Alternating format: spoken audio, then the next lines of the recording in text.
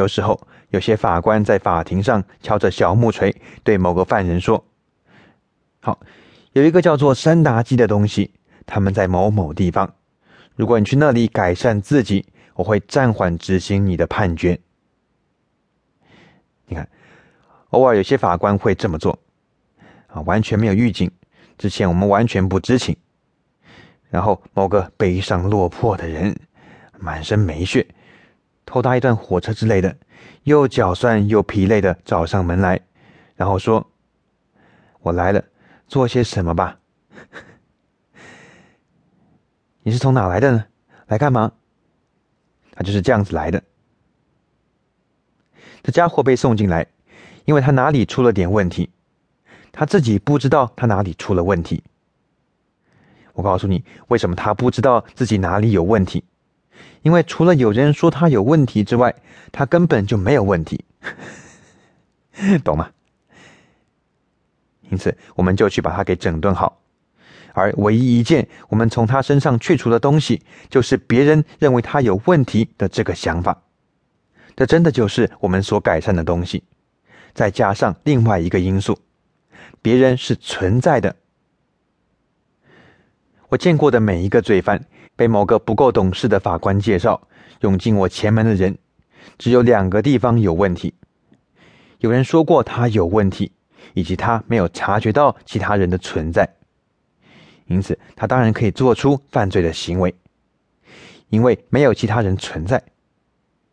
要是你的生命中没有其他人活着，你做什么又何妨呢？如果你到了一片广大空旷的草原上，你变得非常激动，你变成非常的1.5，然后你做了如此这般的事，谁管你啊？你跑去做一块石头，无所谓啊。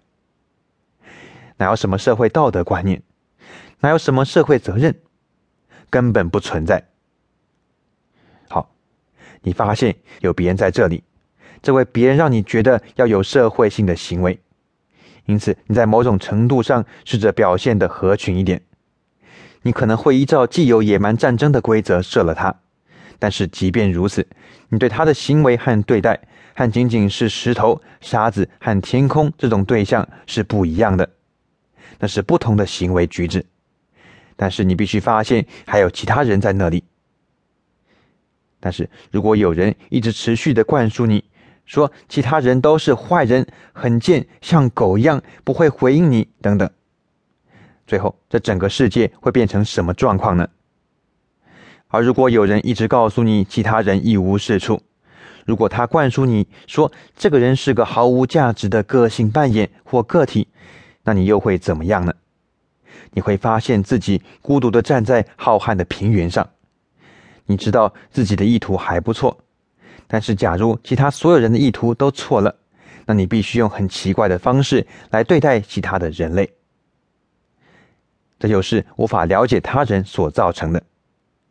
别人是由什么所组成的呢？别人是什么呢？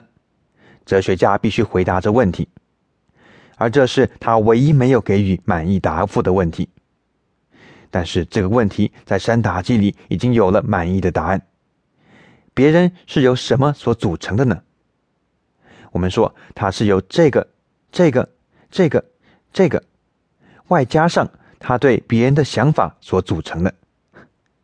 它只不过是几样基本的东西，加上他对别人的一些想法，而这些想法当然也让他了解到别人对自己的想法。为了产生对于自己的想法，他必须把自己当作另外一个人来思考，而不是他自己。因此，那还是一个对别人的想法，不是吗？所以，这个人的问题在哪里呢？在于他对别人的想法。